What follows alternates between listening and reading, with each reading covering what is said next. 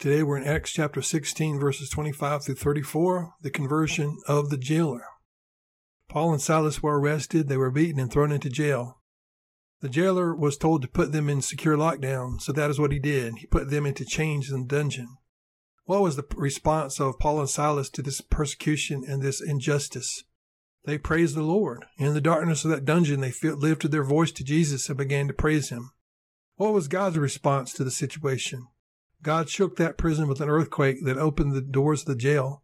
All the prisoners could have ran out and escaped, but everyone stayed put. Why? Everyone there, including the jailer, knew this was God. Paul and Silas were from God. Their ability to praise God in the situation was proof of God, and the earthquake was from God. The prisoners did not presume it was in their best interest to run away.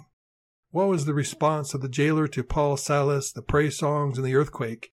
He was about to kill himself, but Paul stopped him and told him that they were all accounted for. The jailer falls on his knees before Paul and asks him what he can do to be saved.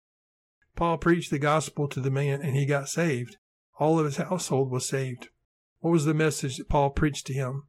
Paul told him to believe on the Lord Jesus Christ and he would be saved in his household. The man believed and was baptized, and then he helped Paul. He fed them, bandaged their wounds, and was ready to serve the Lord.